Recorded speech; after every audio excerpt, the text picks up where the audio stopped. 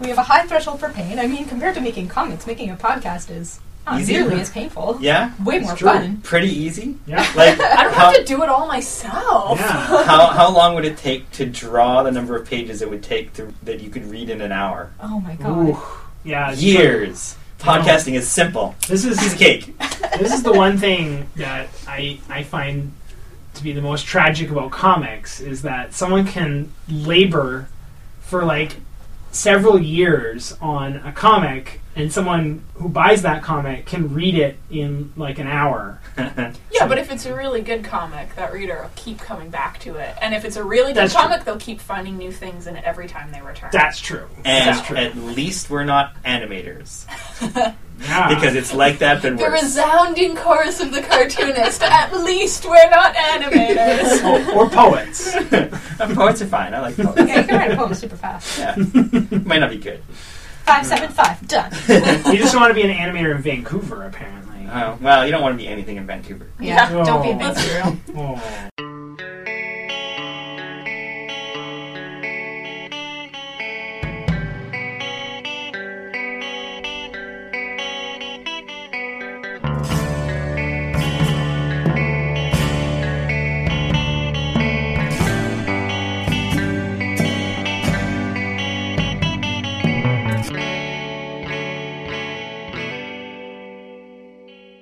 Well, Welcome back to the Trade Raiders.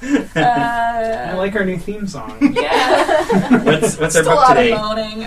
We are reading Sacred Heart by Liz Suburbia. How do we start this? What is it? Character revealing revealing question? Okay. So, please tell me who you are and what your favorite conspiracy theory is. Okay. Well, Kathleen gave us a slight advanced knowledge of what the question was, so I actually have one ready this time. My name is Jonathan Dalton, and I have to say that most conspiracy theories just make me mad, but once in a while there's one that's like, maybe that has some validity, whether it's based on fact or not. And one of those has to be the idea that No Child Left Behind, which is if you haven't heard of that, it's the policy in the U.S. that is supposed to not leave children behind in school. The conspiracy theory is that it is designed to do the exact opposite of that, because if you actually look at the policy, it does the opposite of what it says it's going to do in every respect. All right. But what was the motive? I don't know if we're getting into Okay, this. okay. No Child Left Behind is supposed to improve the quality of work that kids do. It's supposed to give more power to local authorities. And it does the opposite on both counts. It widens the gap between rich schools and poor schools and takes power away from local authorities in poor schools. If they have bad test results, it gives control of that school to the state rather than to the community. That sounds like bad policy, but not necessarily a conspiracy. For it to be a conspiracy, people have had to have a reason to profit on it being really bad policy. Well, that depends on whether you consider maintaining the gap between rich and poor to be Okay. profitable. Okay. Right. So it was a conspiracy in order, it was a kind of new To world maintain order. the status quo. All right. Okay. So I guess it's me. Sure. So my name's Jeff Ellis, and I was going to say my favorite conspiracy theory is that the oil industry bought up all the streetcars and then forced everyone to start driving around by ruining streetcar service. But that's a real thing. That's not a conspiracy. That actually happened. And yeah, much like Jonathan, I find when you start to delve into the motivations of a conspiracy, none of it ever makes sense. So I'm just going to say what my favorite conspiracy theory is. I don't believe this, but I think it's hilarious, which is that the world is controlled by shape-changing lizard men. And there is a man named David Icke who's very outspoken about this. And he has lots of essays and public talks that he'll give. And the saddest part is he'll make really cogent points about things up until a certain level, and you're like, oh wow, there's this real deficiency in this election. It really seems like they're pushing people's attention. Oh, and then he starts talking about shape-changing lizard men, and you're like, oh, never mind. Like, kind of makes sense, and then suddenly he just goes crazy bananas, and you're like, oh, I've been wasting my time watching this YouTube video. I've heard people say that, like, using the idea of lizardmen as a coded way to talk about Jewish people? I've heard this theory Someone too. told me that too, and if that's true, then that's an awful conspiracy. If that's not true and it's just shape-changing lizardmen, I think it's hilarious. So, I'm not what I would consider a conspiracy buff. Who are you, by the way? Yeah. Did we Not talk a about- conspiracy. Did you say your name? I said my name. My name is Angela Melk, and I don't consider myself a conspiracy buff because there's enough terrible true things in the world to obsess about without going down the rabbit hole of elaborate conspiracy theories, but they are very entertaining. And the most entertaining one to me is that Michael Jackson wrote the soundtrack to Sonic 3. What? That's my favorite out there conspiracy theory, and there's whole websites dedicated to this and proving that Of course there are. Michael Jackson wrote the soundtrack to Sonic 3 secretly, uncredited, and I think it's amazing, and I love it, and I want it to be true just because it's the most outlandish, ridiculous thing. I'm Kay Gross, and my favorite conspiracy theory, which I also am not like a conspiracy theory buff because I am too easily... I believe things too easily. I would just get in too deep and be like, this is making a lot of good points. But I do enjoy bizarre celebrity conspiracy theories, and one of my favorites is that one of the One Direction boys had a baby, and there's like a series of... There's like a group of fans that truly believe that this baby is fake, and like the only reason they're pushing this baby on social media is to cover up an illicit romance between him and another One Direction boy. Whoa. Like, you get so deep, and they're like showing photos, and they're like, this photo is in black and white because it's easier to manipulate black and white photographs, and it's clearly a Photoshop from this other celebrity's baby photo.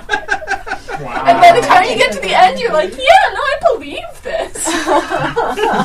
This seems legit. Yeah, that's the level of conspiracy theories I enjoy. One of the One Direction boys has a fake baby. That's now a fact. Yeah. We put it on the internet. I love it. Alright, so I guess we should get into talking about Sacred Heart. I think this is another book where we should have a spoiler warning, though. Oh, yeah. Because the end of the book is pretty important to understanding the book. So if you have not yet read this book, you may want to do that before you listen to the rest of the episode. Yeah, trying to like recommend this book to people is difficult because like the end of the book is so like pivotal and gives context to the entire book. Mm-hmm. But it's also like the first time you read it through, you shouldn't know what that twist is. I think. Well, at a high level, I would jump on your recommendation, though. I'm really, really glad you recommended this book because I'd never heard of it and I wouldn't have read it otherwise, and I thought it was totally worth reading. And Yes. I really enjoyed it. So if you're thinking about it, just stop and get it. It's Awesome. I'm so glad. Yeah, I initially picked up this book because I was like, Liz Suburbia, that's the coolest name I've ever heard. Yeah. And also, I'm like a sucker for it. I don't know. I was not raised particularly Christian, although we did go to church, but I'm such a sucker for books that like have Christian imagery and like deal with like complicated relationships to the church. I just find them really fascinating. But this book centers around like this community of teenagers in this sort of it's kind of a town, kind of like a closed community called Alexandria. And it sort of centers on this girl named Ben and her best friend Otto, and Ben's kind of taking care of her sister Empathy, who's maybe 2 years younger than her, and these kids are kind of doing typical garbage, like punk teen things, like they're having punk shows, they're playing sports, they're hanging out at school, they're like going to parties and like driving around and whatever, but there don't seem to be any adults. And it sort of becomes apparent as you read that like there are no adults here. This is just a community of teenagers, and also people just die. Oh, like, yeah. bodies turn up, and it's just sort of like something that's taken as fact. Like, oh, well, you know, he drowned in the river or whatever. Or, like, I just came across his body in the woods, and no one really looks into it or holds anyone accountable for it. Mm-hmm.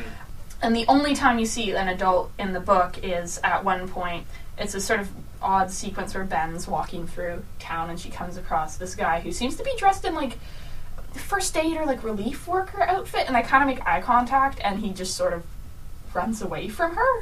And then there's like a helicopter. Yeah. Next page. Yeah, so it's sort of like, what's going on there? And then Ben and her friend Otto sort of wind up experimenting with a relationship together, and Ben is having like this really difficult time with her sister Empathy, who just seems to disappear and be really disconnected, and eventually Ben finds out that her sister Empathy has been killing people. She hasn't killed all of the teens, but she's certainly killed a fair amount of the boys who've died. And it sort of jumps around between different characters within this community, but it really focuses on Ben, and I mean, you find out that Ben's name is Benevolence. Empathy and benevolence. Yes. That was a good reveal. I would never have guessed her name. I liked it. I was thinking the whole time, and I'm glad it did reveal it, and I'm glad that it provided like a little bit of extra emotional punch at the end of it. It's like, oh, cool. Yeah, and like the book ramps up to basically this biblical flood at the end of the book, where it just starts raining and the community is flooded, and Empathy has crawled onto a mattress that's floating in the middle of the street, and then it cuts to a picture of a newspaper that says Cult compound obliterated by storm of the century. And it's just like brings up so many more questions when you get to the end. Oh yeah. So it's kind of a hard book to summarize for that reason, because there's so much going on. So I'd really love to hear I should say some stuff about Liz Suburbia too. Yeah, this is Suburbia's first full-length book. She's done a lot of short comics. Yeah, I have one of her mini comics or something. Yeah, she has like a little, I think it's like a zine or mini comic series, like Cyanide Milkshake. That's the one I have. Yeah. And she has another book, I think it's called Egg Cream #1, coming out from Chapbooks in 2017. I'm super psyched. I backed the Kickstarter. I'm so ready to get that. And she says that she makes comics about dogs and punks. And I think she lives in Virginia. So yeah, what did you guys think about this book? I was blown away. So I really liked this book. I liked that it took me a while to get myself acclimated to it, I would say. Like, it starts very mysteriously. You're not given a lot of info. You're given little clues about the characters and the situation that you're in, and you're very much slowly getting... The information that you get is kind of on an IV drip. Like, it's very, very slow. But what was really interesting to me in this book is that very quickly I got on board with these characters, and I was very much invested in their interpersonal drama, so that the point of the IV drip of background information didn't seem that much of a problem anymore. And then when it all comes out at the end as a rush, you're like, oh, what? Because it, as you said, it recontextualizes everything you've been reading. And so it's funny, because the experience of reading this for the first time is going to be something I can't repeat, but I'm excited to maybe read it again. So yeah, I was super invested in these characters and the world. I thought it was probably one of the most accurate books that captured the feeling of being a teen. To me, just that aspect of hanging out with your friends and driving around, and like how problems are filtered down to you as a teen, and how you're, those kind of awkward teen relationships that are very important at that time in your life. It felt so real. So real and so raw, and I was drawn in completely, and I really loved it. I love this book. It's great. Yeah, I agree. I think this was a really, really enjoyable read, and I find my tastes always tend to run like a little darker, and this just was like, oh man, like look at all these dead bodies. This is right up my alley. But like seriously, I like things that are a little bit kind of dark and mysterious, and this had that right feel to it. I was thinking about it. This, to me, it sort of felt like a David Lynch movie as a comic. In that, like, the thing about David Lynch's movies that I like is just that it has this palpable atmosphere and these great scenes, and whether it all strings together in like a coherent narrative is irrelevant. It's just the experience of the atmosphere and the scenes. And so, like, I enjoyed the atmosphere, and I liked a lot of the little kind of almost like sidebar, like the tangents that were like coming out. And I really appreciated that there were some reveals that sort of brought the narrative together at the end. But if it had just been kind of ambiguous, I would have been okay with that, because to me it was just like the journey that I found really enjoyable. And it's funny, like I read that entire book and I didn't really click to the fact that there were no adults until I read that newspaper clipping at the end, and I had to go back and like reread the comic a second time, because I think that I was looking at this almost like the movie Brick as well, which is a teen story, but it's from the perspective of teens. So they seem to be in this like alien sort of world where adults are very divorced from their interactions. And so I guess I didn't really question like that. I just assumed that maybe there was a police investigation happening off camera somewhere, and that we're just focused on these teens and their lives. And it was only after like getting to the end of this book where I was like, oh, like all these people have just been dying and nothing's been happening, and they're just in isolation. And so I had to go back, and that's where I like marked page 170 as like the adult shows up. Like it's the one time you see an adult. Like, yeah, I was crazy. So it just added something more, just having that big twist at the end. So just I really enjoyed it a lot. Yeah. Okay. On balance, I enjoyed this book. I'm going to recommend this book at the end of the episode. I found it very frustrating up until the last page, which is not necessarily a bad thing in a book. I think some books are designed to be frustrating and difficult to read. I think this fits in that category, but I figured out pretty early on in the process that there were no adults, and that this was a town without adults for some reason, with no explanation. And I kept coming up with all these world-building questions, like, if there's no adults, why hasn't anyone gone for help? Like, why hasn't anyone made contact with the outside world? Clearly the outside world still exists because they're getting TV. Why hasn't society either completely fallen apart, or why hasn't everyone just left, or why haven't someone come to help them? And so all of those things make sense on the last page, where suddenly, oh, of course they're not going to make contact with the outside world. They've probably been raised in isolation and instilled with this fear of contact with the outside world, even if they haven't adopted the entirety of whatever their parents' beliefs were. But, so at that point, then for me it became a great book. But until then, I just kept having all these questions that demanded answers, and either the answers were missing and it was a fault of the writer, or, as it turned out, there was more information that we just didn't have yet.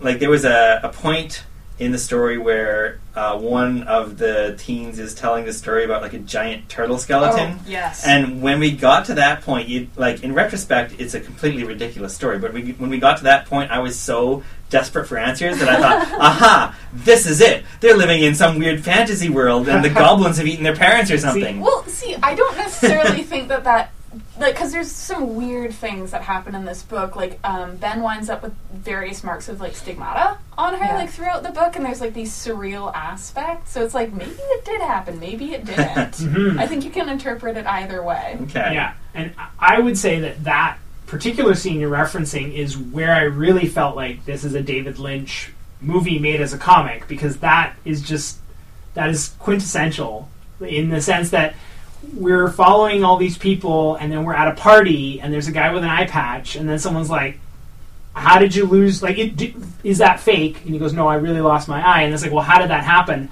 And then suddenly you're off on this crazy meandering narrative about them going to the water, and then seeing like a cave, and then going into the cave and seeing a turtle skeleton and getting attacked by gremlins, and one of the gremlins biting out his eye. Like, and that has nothing to do with anything, right? Like, it doesn't tell you about, like, yeah, and that's the thing, like, it just, and then it just leaves, and like, to me, that's quintessential to that sort of style of storytelling, of like, it's this great scene, it's super spooky, like, I love the way it builds up, and then, like, the gremlins show up, and you're like, what the hell, there's gremlins in this world? But it's like him telling a story to someone, it's like a story within a story, which I'm a sucker for, like, but it's great, because, like, it adds to the atmosphere. And it totally doesn't need to be there, right? It doesn't tell you about cult. It doesn't tell you about who's killing these teens. Well, we know it just contributes to the. Well, but that's the thing. It contributes to the atmosphere and leaves the reader maybe asking questions like, "What does this have to do with anything?" Like, when does the turtle come back? So, waiting for that turtle. For me, I think, somewhere between John and Jeff, where Jeff didn't clue in until the end that the adults were all gone, and John clued in too frustratingly at the beginning. For me, it happened, as I said, like, as an IV drip, which I think happened at just the perfect pace, which I think made it such a wonderful experience for me. So at the beginning, it was clear that Ben's parents were gone. And then I slowly started to clue in. It's like, wait, other parents are also gone. What's up with that? Like, because there were just a few things where like, where is your parents? You know? Oh, I think I know. Sorry, I think I know why I realized this at the beginning, because I now have a print version, which I got like 2 hours ago. Okay. Thanks, Indigo. But I had to read it on Comixology, and it has the back cover as like the second page. yeah. And so on the back cover, it tells you that there are no parents. So I guess I knew that going in. Yeah, so I think I read that as well, but I didn't take it as literally, because it says it seems that like there's no parents. Right. But it's weird because you pick it up like in the shops. There's no one running the shop. Mm-hmm. So it's like there's a difference between no parents and no adults, right? Yeah. And so when I read that summary, I thought, oh, there's no parents in the sense that kind of like, oh, the world of teens, like, where are your parents? Like, kind of an ironic, not a, there are literally no adults in this town. Okay.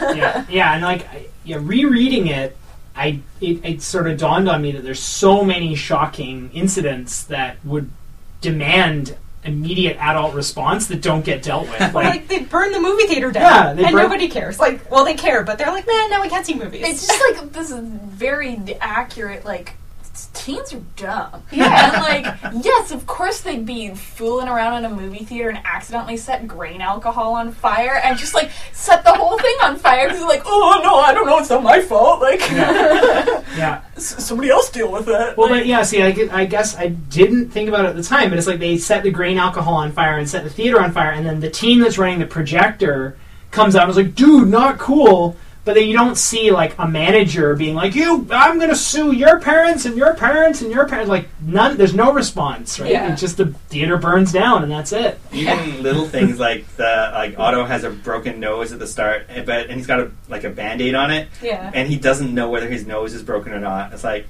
you could get someone to look at that, but no, he can't. He Right. can't. Yeah, there's like this scene that I really like later on in the book where it like starts to become very apparent that like something weird was going on with their parents, which like once you get to the end you're like, oh, it was a cult. Oh, okay. Where they're like, it's after they've sort of gotten together and they're just like hanging out and talking, and it's sort of about how benevolence and empathy are weird names, and then like empathy says, well, we can't be more than a few weeks out, right? And Otto's like, what, wasn't someone keeping a calendar? And she's like, not since Claudia Bustamante. Oh man, we could be way off. Do you think they're really coming back?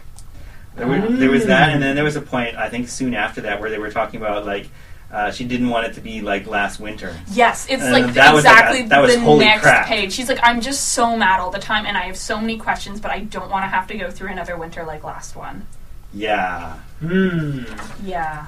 So everything I thought about, like, why hasn't their little society pulled together? Like, considering how long they've been alone, they've probably pulled together pretty well. Well, this is one of the things that I find really, really interesting. Well, there's two aspects that I'd like to discuss. The first is how it does not feel at all like they are the family of a religious cult. Mm-hmm. So the punk atmosphere running throughout, that seems to be ubiquitous among the teens. Mm-hmm. You know, there's no one among them except maybe the two spiritualists who tell psychic readings from the roof. Megadon. Yeah, Megadon. There's no one among them who is like, no, we need to stick to these religious ways. We need to, continue our rituals, things that you would expect. Not that I have that much experience with it, that you would expect to continue in children who are raised among a religious cult.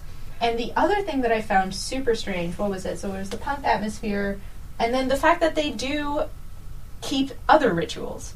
So despite there's no adults telling them what to do or where to be, they hold football matches, they hold a school dance, they all hang out at school. No, they don't do anything. They put posters up and communicate with each other. So there is some semblance of structure, but it's all based on the teens' priorities, which is interesting and weird. Yeah, it's like when everything when any sort of sense of structure disappears, what do you cling to? Yeah. They film football games. Yeah. Well, I could imagine that, though, that the football players at the school would still want to play a game. Yeah.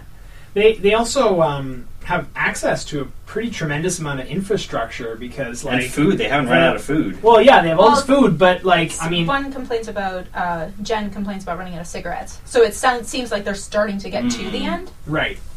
But yeah, like, I mean, they like, Otto's silk screening t-shirts, and, like, the band, what was it, the Crotchmen? Is that it? Yeah. They have like 8 tracks that they're selling, right? So they have the ability to record their music and sell it. They still have power. Yeah, they After still a year. electricity. They're still watching videos and or watching DVDs, right? So yeah, like they still have access to a lot of resources, which makes it really intriguing because then you're like, well, if the parents are gone, what did they leave them with? Right? How did they get themselves this self-sufficient, really? Well, they hang out at the 7-Eleven at one point, and they're in it, and they're like, do you want beer or ice cream? So it seems like they've been maybe raiding the stores. It's like, there's still more questions than answers. Like, where did all these adults go? Yeah, it sort of seemed like there was someone who was, like, an older teen who was kind of in charge of the shops, because there was a question about, like, oh, is it cool to take this stuff? And he's like, nah, yeah, I'm paid up, like, it's fine, take whatever.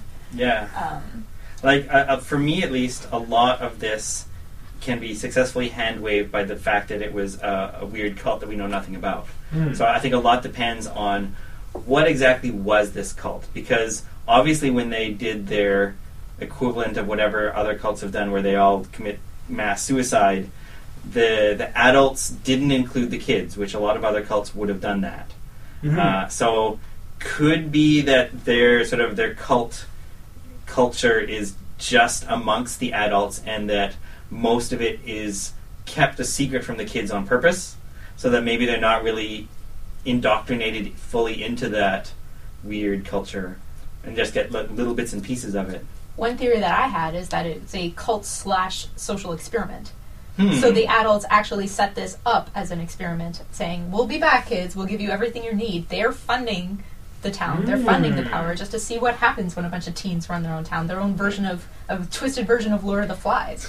That seems worse than It does committing seem mass worse. suicide. It does seem worse, but it explains some things. It Okay. explains why the resources are still in place. It explains why no one's gone out and tried to save these kids, which they obviously know exist. Yeah. Right? If there was a town abandoned, I feel like, especially a cop or that aid worker, so maybe the reason that he didn't help her is because he's trying to figure out the situation on the ground but doesn't actually have permission from the parents to intervene.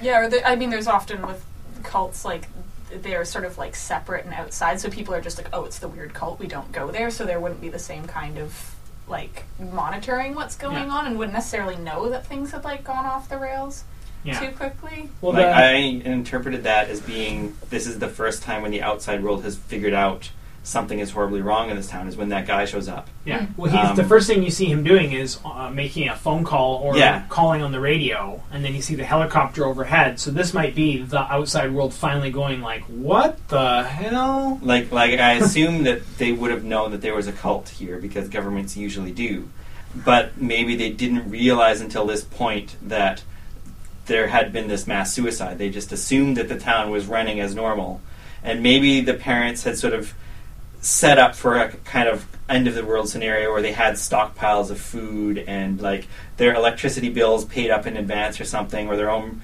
personal like power plant or generator or something that they built. So there's a lot of unknowns about who the parents were and what their plan was, and I think those unknowns, for me at least, make everything kind of fit together enough.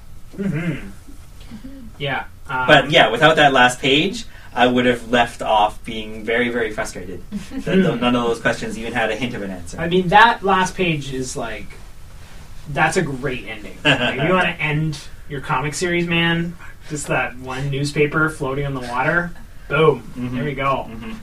This is like slightly unrelated to all the conspiracies and the sort of theories here, but one thing I really liked about this work is that every time they watch a movie, it's a real movie, and I know what movie they're watching by the scenes. I had no idea. And I would love to sit down and watch movies with Liz Suburbia because we apparently dig the same movies. Like the movie, I haven't 100% confirmed this, but I'm fairly certain the movie they're watching when the movie theater burns down is Ginger Snaps. It is. Okay. Yeah, I was reading, there's a really great interview with Liz Suburbia on TCJ on the Comics Journal website, and the person who interviews her is Annie Mock, who is fantastic and, like, I think is a very good interviewer, so it's a great interview to read if you want to know more about like Suburbia and like what she was thinking when she was making this book. But yeah, she said that it was, she likes ginger snaps and some other things. So. But yeah, and then like when her and Otto are on the couch and they sort of have their first intimate moment, they're watching Return of the Living Dead. And I think even Boy Meets World shows up at one point. Boy Meets World makes a feature. Yeah, and then like at the very end, he's watching Kill Bill. It's like all of those. I was just like, oh yeah, no, seen it. I know the movie you're referencing. It actually made me curious about, and I don't want Liz to get in trouble here, but I'm curious about the copyright of just taking dialogue from a movie and doing your own cartoon of the characters on a TV screen. I think you're okay if it's small quotes from a TV show or a movie. I think because they seem accurate. Music is harder. Music is different. Because I know E.K. Weaver went through this. She uses quotes from songs as her title chapters, and she had a really hard time getting approval for that. Well, she went through the licensing process to get that. Like even there's I can't remember which Neil Gaiman book it is. It might have been American Gods, where he complains about the difficulty in getting quotes from songs as like in between chapters. So even if you are Neil Gaiman, who has a publisher and like every resource in the world, getting music in your book is pretty tricky. So to all comicers out there, basically just don't even try putting real music in your comic. There's a great sequence in, I think, the first volume of Sex Criminals, which is Chip Zdarsky and Matt Fraction, where they couldn't get the rights to Queen, so Bohemian Rhapsody, so instead it's like this big long scene, and in every single speech balloon where she's singing Bohemian Rhapsody, there's sticky notes that are just like talking about, well, we couldn't get the rights to this, so please just imagine this is what's going on. And it's quite funny. One of the things just on the music train is I really liked how music was depicted in this. There's this great scene where Jenna, girl, she's the singer in The Crotchman is killed, and they hold auditions, and she's like, okay, I'm in your band now. And she's great. I like her. And she was a better lead. Stage, and everyone's like making fun of her because she's fat, and she gets on stage and just blows their minds, and there's no like cliche, you don't see the lyrics, you don't see any music notes, but the way Suburbia draws it, where it's just like these abstract like blobby shapes taking over the panel, like coming up from her and like blowing the skin off of the skulls of the people watching, and it's like these shapes and these blobs like coming in between the people dancing and surrounding them. It's like that is what it feels like to be at like a really good concert. Yeah, and I thought it really lended itself to the overall atmosphere, because you find it in earlier scenes at parties and stuff, and I noticed it early on. I really, really liked that interpretation.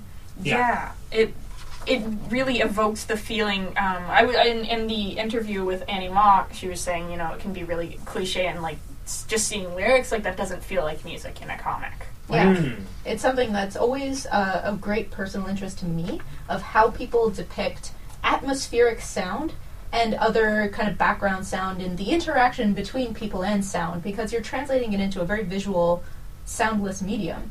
But we have the advantage of speech bubbles, so some people will, and the manga way is to kind of make onomatopoeia of what you're trying to describe in sound, and Liz here, she has her atmospheric bubbles, but she also does things like sneak, like she'll do descriptive words as sound effects, which is another method that I've seen. I've also seen like jaggy lines describing the shape of the sound rather than the actual alliteration of it, so it's something that I'm always looking at in comics and always very interested in. No, it's really cool. I really like the way she draws characters. Yeah. One of the things that I noticed early on was, well, it's obviously very prevalent in her work, is that she uses a slit eye instead of a normal pupil. And for me, it had the effect of making everyone seem baseline kind of threatening. So where a lot of people will try to make their characters as relatable as possible and bring you in as much as you can, from the very beginning I felt, whoa, Ben is really interesting and I'm compelled and I'm rooting for her even from the start, but I'm not so sure about her. And I'm not so sure about anyone that she's interacting with, despite the fact that they're presented as friends. Right. It's really interesting. Yeah, for sure. And, sorry, just because I turned to this page because I talked about the movie references, but does anyone remember the scene, and can anyone explain it to me? Yeah, so we're talking about page 290, when a person appears in Otto's room unexpectedly. I assume that's And disappears Otto. instantly. Yeah. So he has a different nose. Does he? Yeah, that was the one thing. Like looking at it, the nose is a bit different, but And they have a shaved head. Oh yeah, that's true too. And they're wearing a full, broad panties and garter belt. But it's a male, I think? So like I was reading this interview and it was sort of talking a little bit about some of the stuff that was going on in the periphery of this comic, which I definitely noticed more coming to reading it a second time when I was more able to take in those things I hadn't taken in before, which is that there's some very much on the periphery, like gender and sexuality stuff going on that's never really stated explicitly, but you can see with Otto, like even that scene where he comes dressed up in a dress and there's sort of this moment where he's like playing it off as like a jokey, funny thing, and then the way how Ben reacts, he sort of realizes that it's not funny, and then she sort of fixes up his face because he doesn't know how to do makeup, and it's sort of, I think that scene is also just playing into him exploring a little bit, or like having this relationship with the idea that his sexuality or gender identity might be different than how he was raised.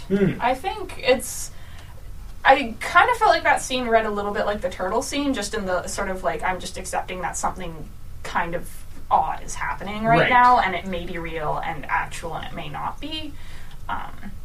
Yeah, like that's yeah.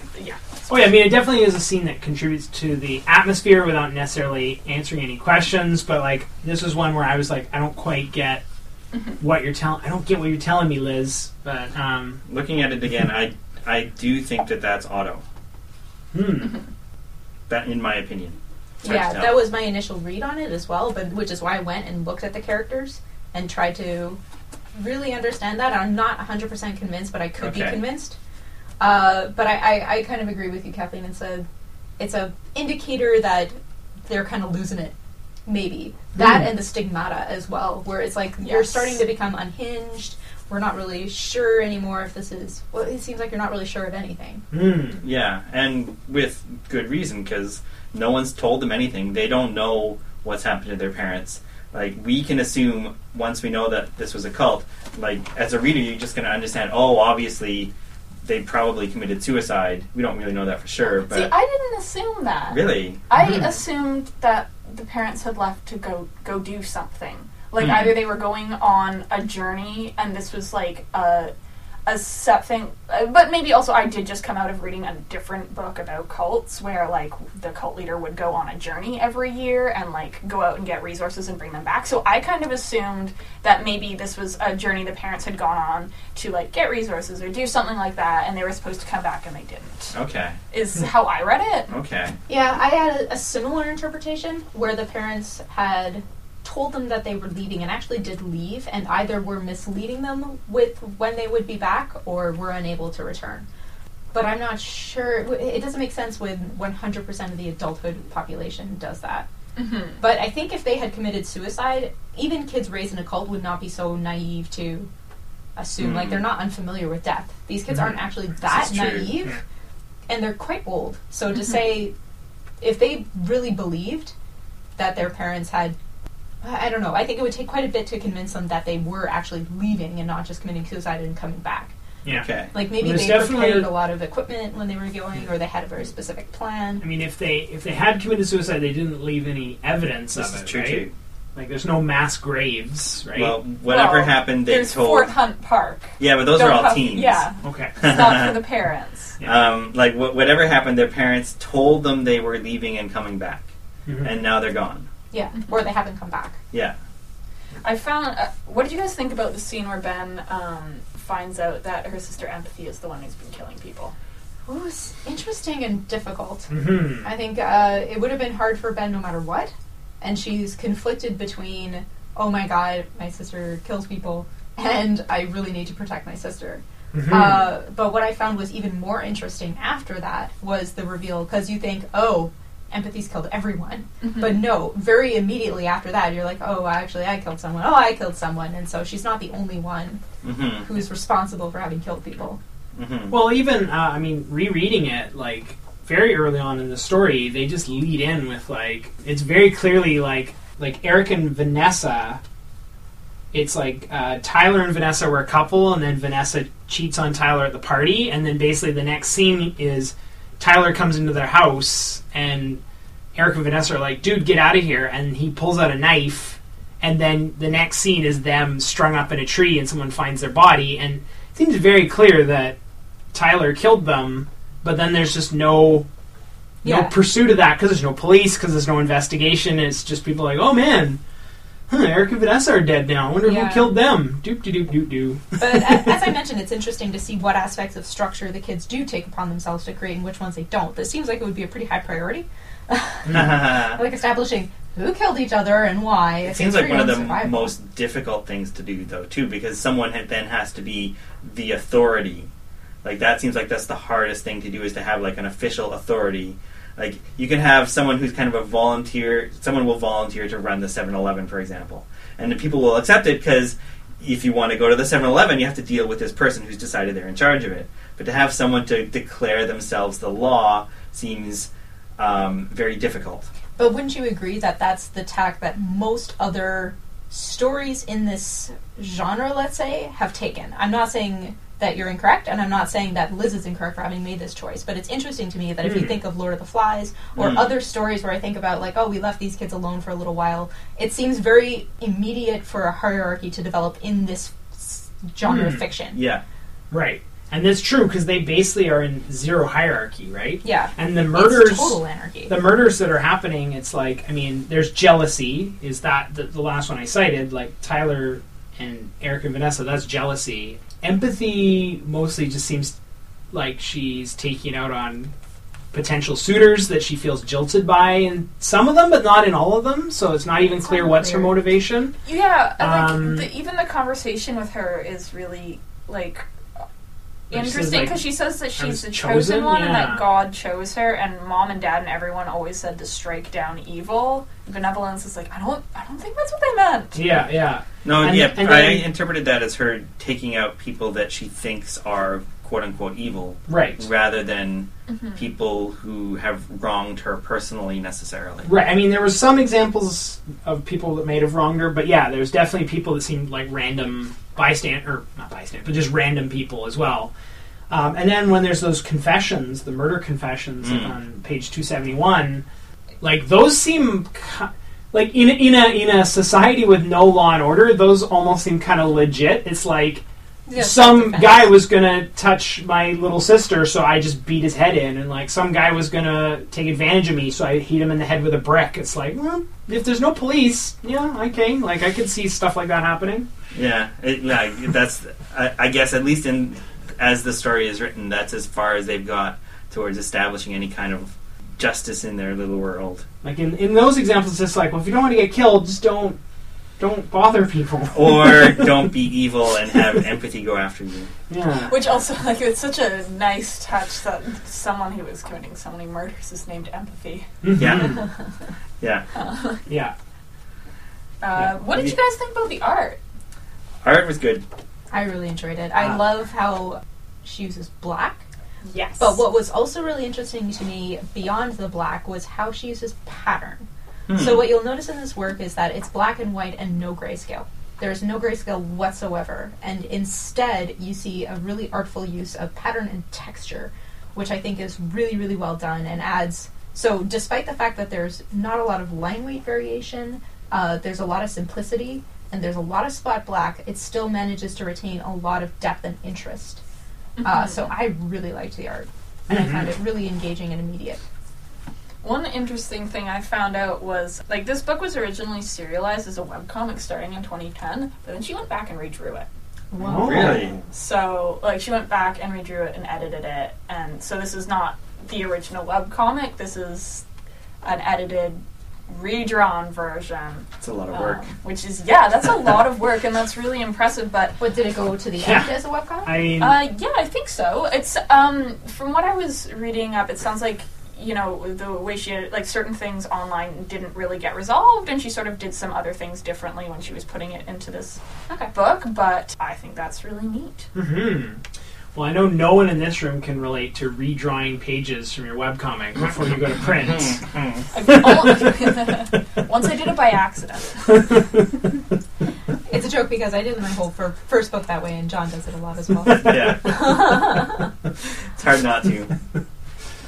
No regrets. Oh, Yeah. no. Yeah, it's so hard to edit comics when they're not comics, if that makes sense. Yeah. Mhm. I don't know. Also, it's hard to edit comics if you didn't draw it digitally.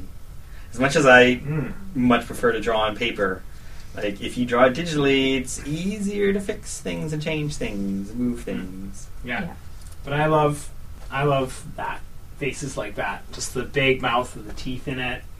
She's- So expressive. Yeah, she's so expressive, and I don't know, the way she draws bodies is really nice too. Yeah, Like I like it as well. she gets the teen slump down, like, and just the way people sit and move about is just really indicative of their characters and feels natural and real.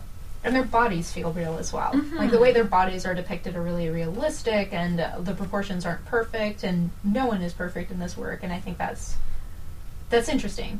Mhm. I really liked it. I really liked the way that the characters are drawn in this book. Yeah.